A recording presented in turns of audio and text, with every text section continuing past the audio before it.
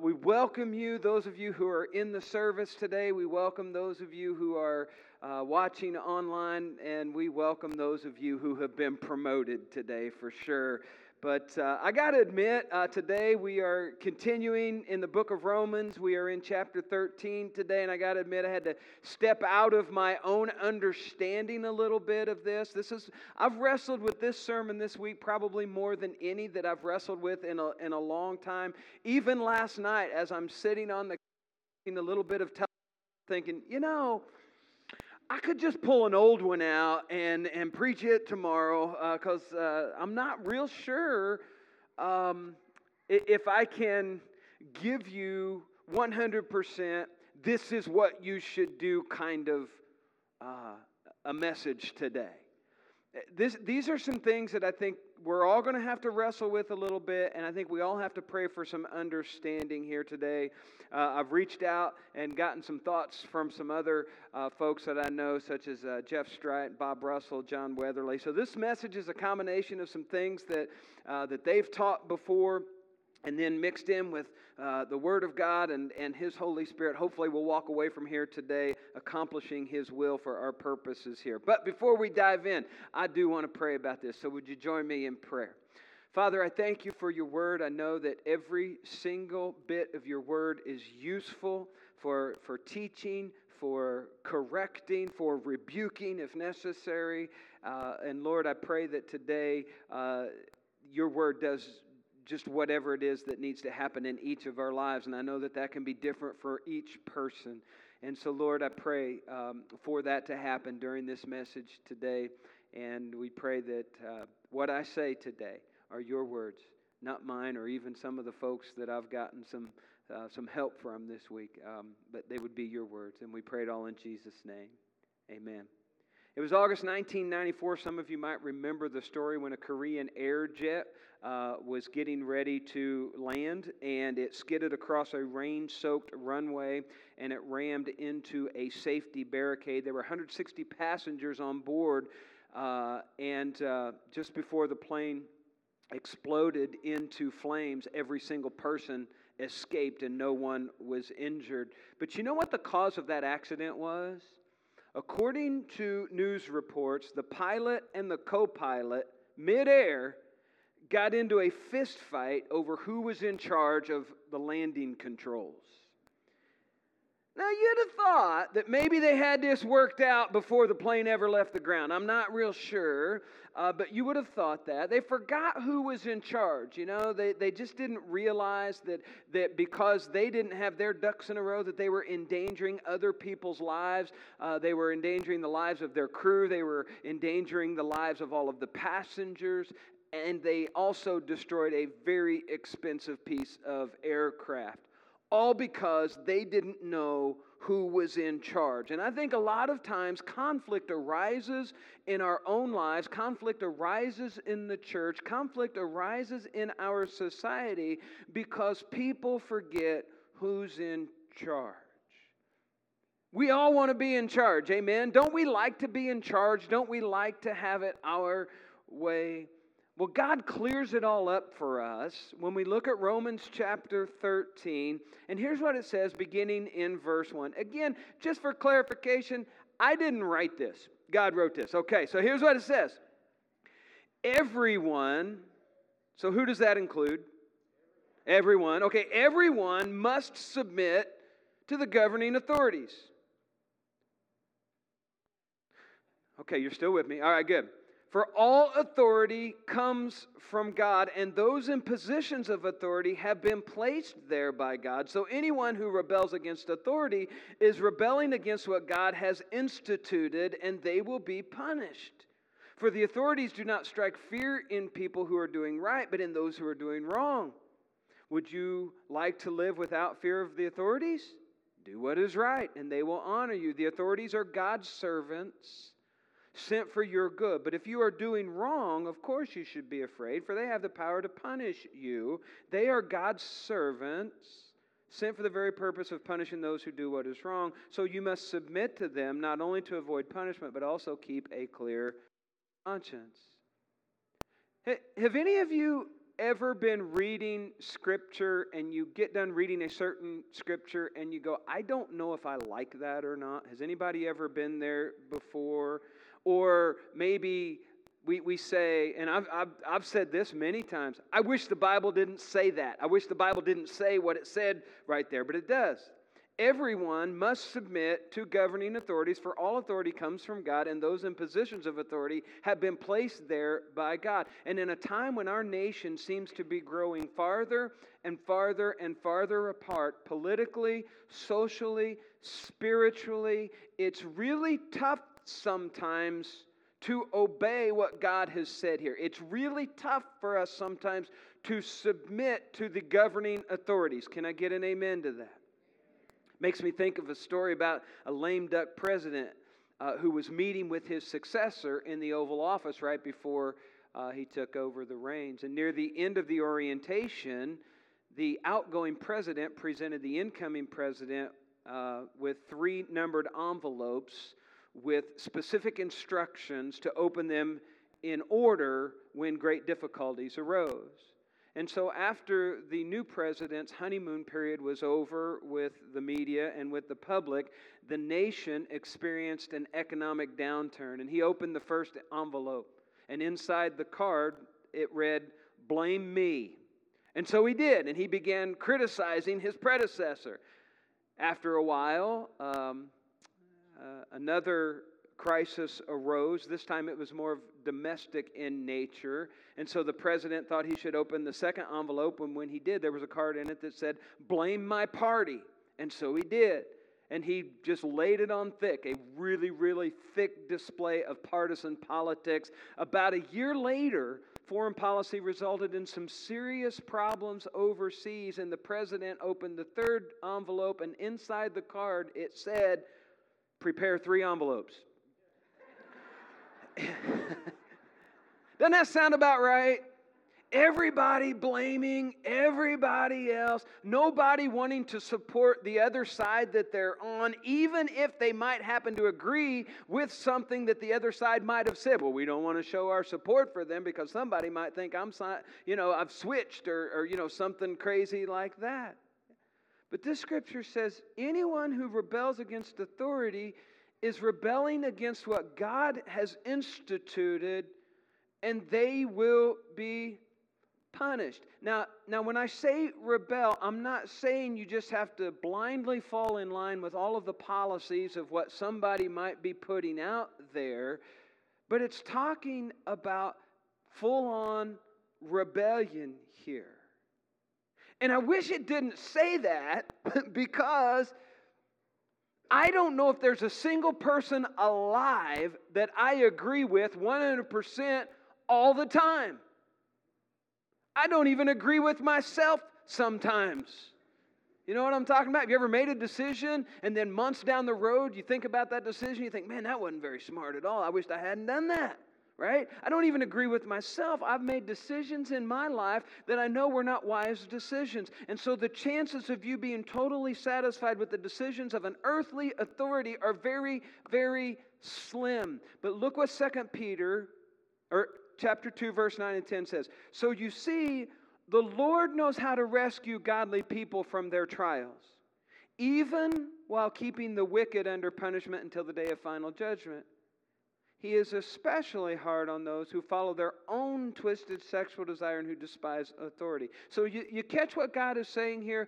God is bigger and He is more powerful than anything that exists on the face of the earth. And that means any government of any nation, He is more powerful than, and He's in control.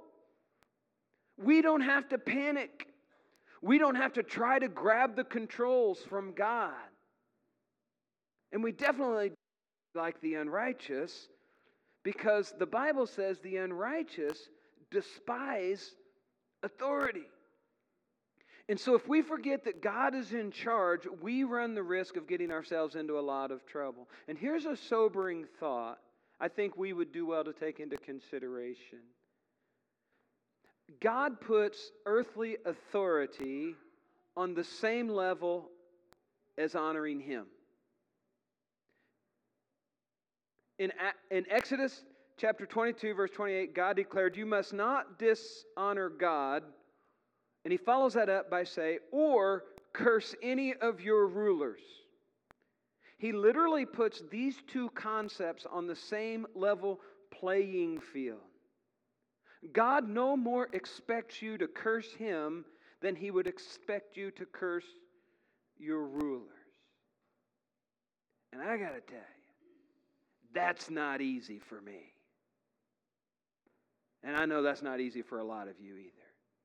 But I want you to think about this. In Acts chapter 23, Paul was arrested. He's brought before the Sanhedrin. Paul's first statement to the group was to say this: "Brothers, I've lived my life before God in all good conscience up to this day." And the leaders didn't like it. Okay? At this point, there's a guy by the name of Ananias commanded those who were next to him to strike him on the mouth. Right? And that doesn't sit too well with Paul. Paul slap him on the mouth. Paul's like, "No, wait a minute.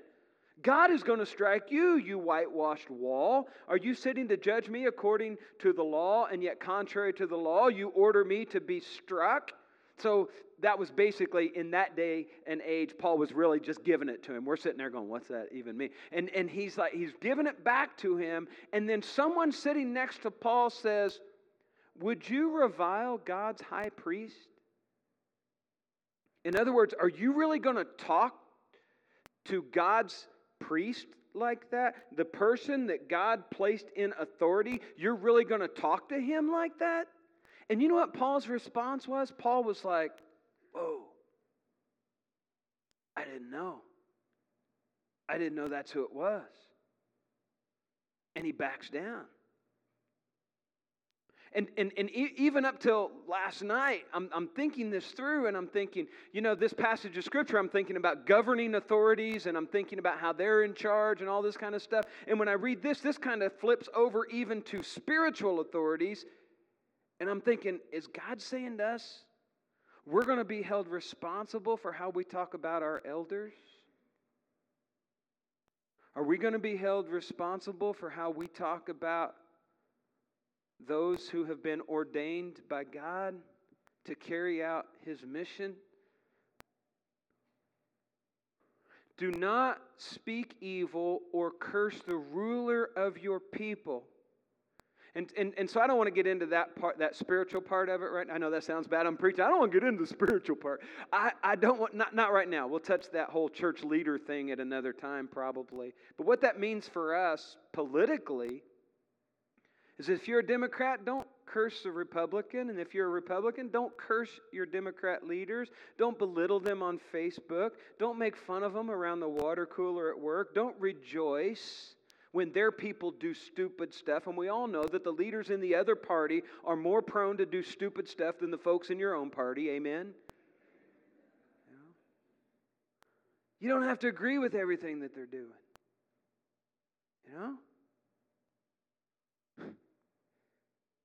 You can do your best to vote them out at the next election. But I think we've got to be real careful how we dishonor people that God has put in place. And I've really, the thing that really gets me is when I think about this, I think about how God, the leaders all around the world, did God allow Vladimir Putin to become the ruler? That's what it says. Did God allow, I can't even think of his name, the guy in North Korea? Somebody know that? Yeah, Kim Jong-un. Yeah. Sorry, senior moment there. I'm not a senior yet, but I'm working on it. And did God allow? Yeah, He did. Oh. I think the problem is we are looking for our answers in the wrong place. We are looking for that earthly person who is going to satisfy our need, or that earthly person who's going to lead us in the right direction. Billy Graham tells the story of a man looking for his wallet on the street. Someone asked him what he's looking for. He said, "I lost my wallet." The other person said, "Where'd you lose it?" He said, "Oh, I lost it about a block up the street." The guy said, "Well, why are you looking here?" He said, "Because there's no street light here." That's just dumb, right? Is it possible that a lot of us are looking for our answers to everything in life in the wrong place? That we want the government to be the answer to all that we want or need? See, I don't think the answer to the world's problems is in politics or even in our protests. Our answer to America's problems is in preaching the gospel. And nowhere in Scripture are we ever told to belittle our government leaders. In fact, just the opposite is true. And again, I struggle with this. And if you don't trust God, then I say curse them all you want. But if you're going to sit there and you say, I trust God, then you can't do it. Because Paul said, and this is how the Message paraphrase writes these first 3 verses of Romans, be a good citizens. All governments are under God insofar as there is peace and order. It's God's order. So live responsibly as a citizen. If you're irresponsible to the state, then you're irresponsible with God. And God will hold you responsible. Duly constituted authorities are only a threat if you're trying to get by with something. Decent citizens should have nothing to fear. Now, what's interesting is that God seems to play by these same rules that He asks us to abide by. Another thing that I thought about this week is that, okay, we've got examples in Scripture of really, really bad leaders that God had to deal with, and are we thinking, did God place them there? You look at the book of Exodus, we read about the fact that Israel had been in Egypt for over 400 years. They were slaves in that land. Finally, God sent a man by the name of Moses to go to Pharaoh and declare, let my people go. And when Moses appears before Pharaoh, it's the first time Pharaoh says, and who is the Lord? Why should I listen to him and let Israel go? I don't know the Lord, and I will not let Israel go. And Pharaoh literally mocks God. Who's he? I'm Pharaoh. Who's he? And so for the next few weeks, we read in Scripture where God introduces himself to Pharaoh with one plague after another. And every time a plague is let loose in Egypt, Pharaoh knew who had caused it, and he would go to Moses and ask for him to make it better. And every time he came to Pharaoh, every time Moses did, it seems Moses said the same thing over and over again, let my people go. Now, why does Moses do this? Why does it take this long? Why does it take 10 plagues? Why didn't Moses just go back to the Israelites, gather them all up in Egypt, and head out? I mean, it's not like Pharaoh could have stopped God from rolling over his armies, right? If they would have pulled out and started going, could Egypt have stopped that? No. Here's a possibility. It's almost as if God, not that he needed it, but it was almost as if God was asking Pharaoh's permission for Israel to leave. I know God didn't need it, but I think he was saying to us that even if it's a bad leader, even if you don't agree with what's going on, and here's God's people in captivity for 400 years. God waits until Pharaoh says, okay, you can leave before they leave. Here's what it says. And that night at midnight, the Lord struck down all the firstborn sons in the land of Egypt, from the firstborn son of Pharaoh who sat on his throne to the firstborn son of the prisoner in the dungeon. Even the firstborn of their livestock were killed. Pharaoh and all his officials and all the people of Egypt woke up during the night, and loud wailing was heard throughout the land of Egypt. There was not a single house where someone had not died. Pharaoh sent for Moses and Aaron during the night. Get out, he ordered. Leave my people and take the rest of the Israelites with you. Go and worship the Lord as you have requested. Take your flocks and herds as you said, and be gone. And then he closes with this. Go, but bless me as you leave. God did not allow Israel to leave until the leader of Egypt, Pharaoh, said, okay, you can leave. Pharaoh was the authority in Egypt. And God might have just been setting the example for, listen, you might not like everything that's going on, but you still have to respect the authority that has been placed over you. Now, another thing I've struggled with. Okay, we're supposed to submit to our leaders. We are not supposed to rebel against the leaders of our country. Y'all know how our country got started, right? And we started for Christian reasons. We said, all right, we're going to rebel against the king. And this is open. This is more than just disagreeing with policy. This is, we're going to rebel. This is people who are saying, we are Christians, and we are going to rebel against the king. And I think some have struggled with this for decades. If Christians should be subject to their authorities, and if American founding fathers were mostly Bible-believing, God-fearing men, why did they rebel against King George? Why was there a revolution? Didn't they trust God? That's a good question. And I don't know if we have a real good answer for that, but let me share some things with you how I think that maybe, and again, I say maybe, I'm not saying this unequivocally, I'm saying maybe, these are some things we should consider about the American Revolution. First, there was the fact that much of the call of the Revolution came from pulpits in churches throughout the colonies. Okay? The churches were the ones that were saying, listen, this is right. This is what we should do. The preachers would stand in the pulpits, and they were often referred to as the black-robed regiment. King George said he feared them more than he feared the colonial soldiers in the field. And so the plea came from the leaders in the churches. And then secondly, the American Revolution was one of the only revolutions in the history of mankind that was even successful, right? A lot of the revolutions that happened ended up like the one in France, where just scores and scores and scores and scores and thousands of people died, and people were even executed there in public by the guillotine, and there was unbelievable corruption. And I think America's revolution was one remarkable exception to the rule that revolutions just don't usually end well. On top of that, the third thing is this. It seems to me, when you look at events that happen, and there's story after story that's been chronicled throughout history of what seemed like just miraculous, God-led things that happened. And I'm only going to share one because I don't have time for a bunch, but think about this for a moment. October 1780, 4 years into the Revolutionary War, a storm known as the Great Hurricane pounded the West Indies for 7 straight days.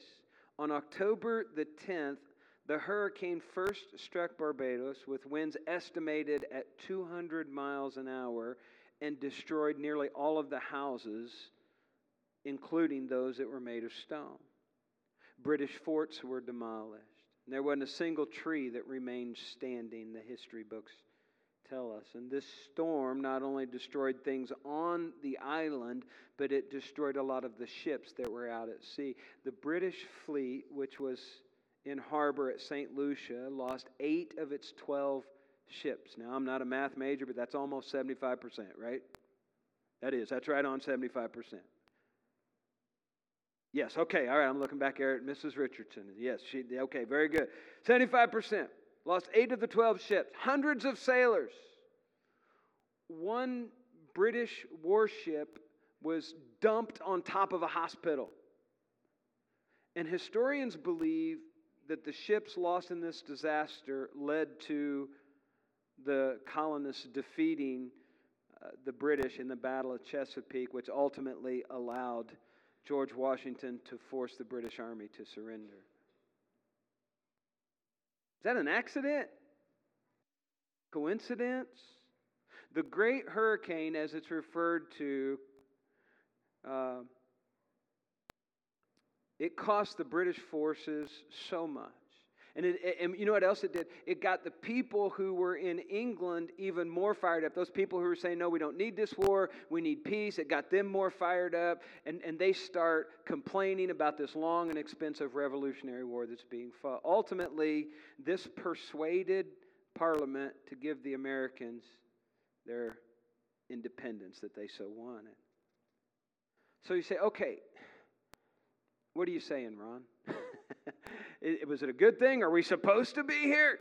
Why would God seemingly honor the revolutionists in America and not in other places? And here's some reasons that I think we have to take into consideration. First is this. They were appealing to God for help as a nation, as a nation of believers. They were, first of all, constantly offering prayers to God. In the churches, in the state houses, especially in the Continental Congress, they were appealing to God for guidance. They were appealing to Him for direction and protection. One prayer in Continental Congress, historians say, went on for 3 hours, and that was very much the norm. They were genuinely seeking God.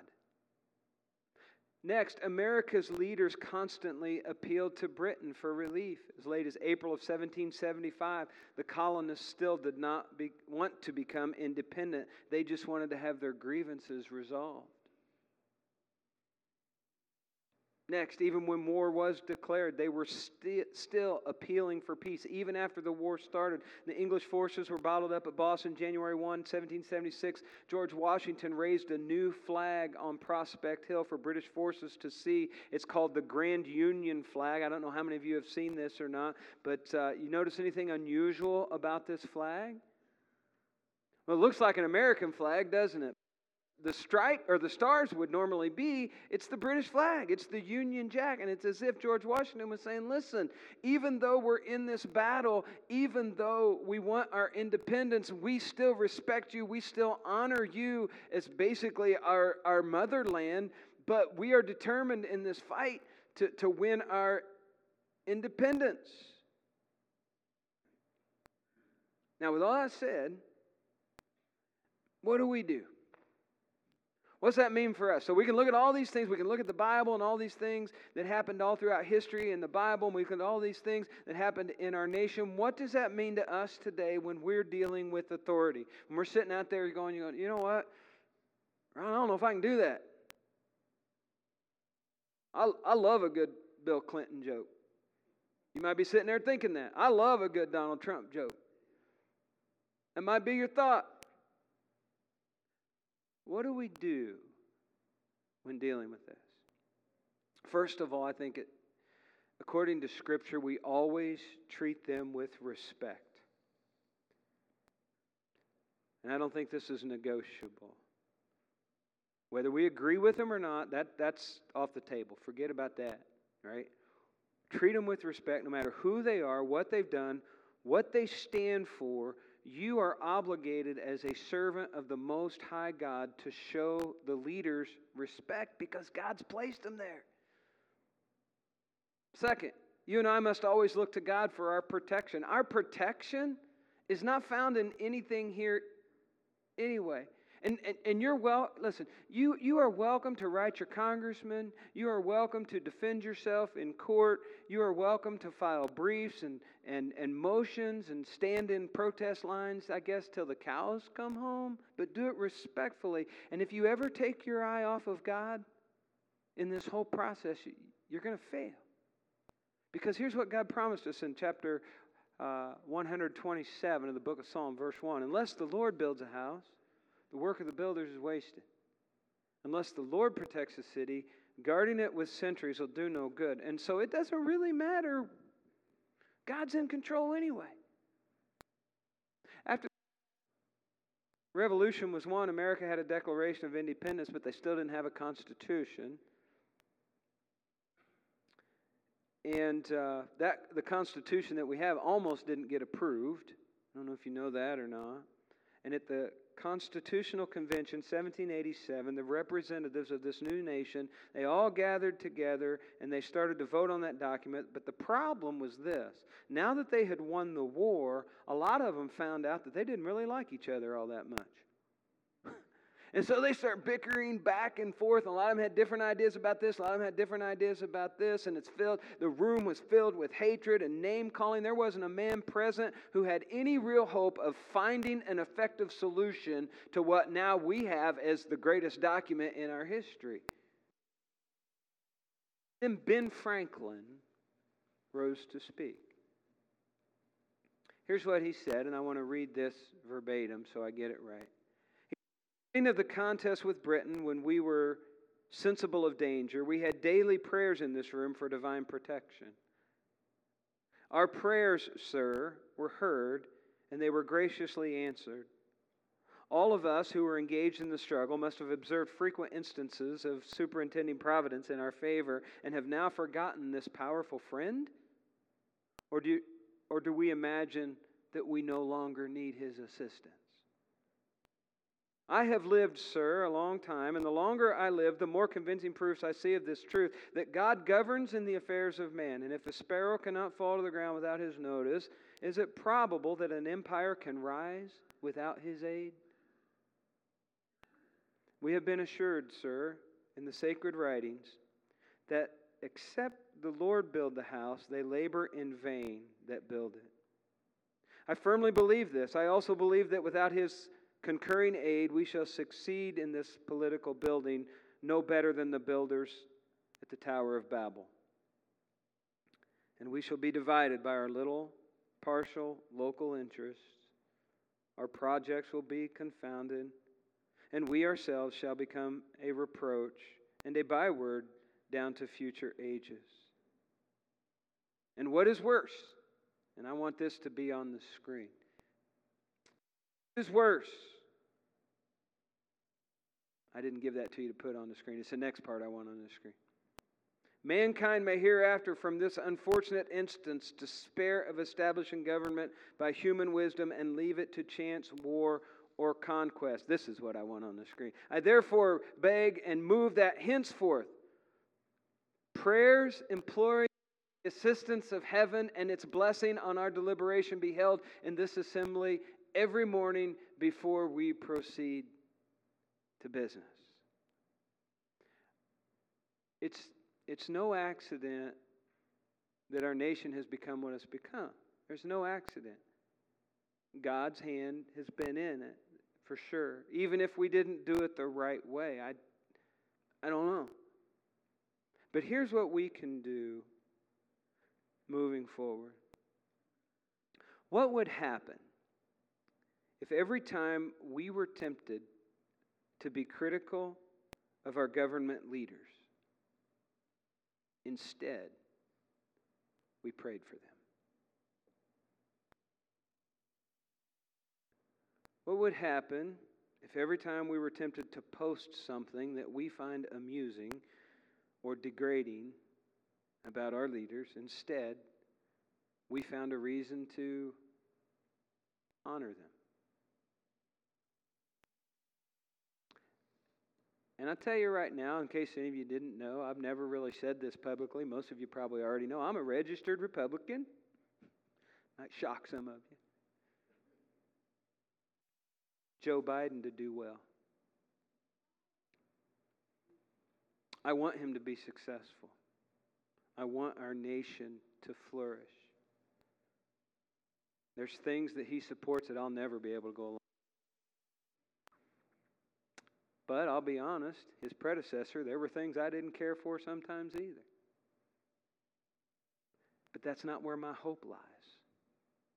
My hope lies in the one who created every government leader that exists and who has placed every single government leader in their position. There's things I'll never agree with, but God has not granted me permission to dishonor them. Dishonoring our leaders is basically saying the same thing as I dishonor God, and I'm not going to do that. And I don't want you to do that either. Now, in a moment, we're going to offer a song of decision. I know this isn't necessarily a sermon that's really probably said, oh, wow, I need Jesus now. Or maybe it is. We're going to offer a song of decision here in a moment for you to publicly confess Him. Maybe you want to be baptized into Him. Maybe you need to repent of some things. But here's what I want us to do as we wrap up and as the worship team comes. I want us to genuinely pray about how we can honor those who have been placed in authority over us, even if we don't agree with them. So would you stand with me, and I'm just going to have, maybe, Sandy, would you just play a little bit on the piano as some background music? And before we dive into this closing song, would you just spend a few moments yourself silently talking to the Lord about what He would have you to do with what we've talked about today in His Word? Let's bow together.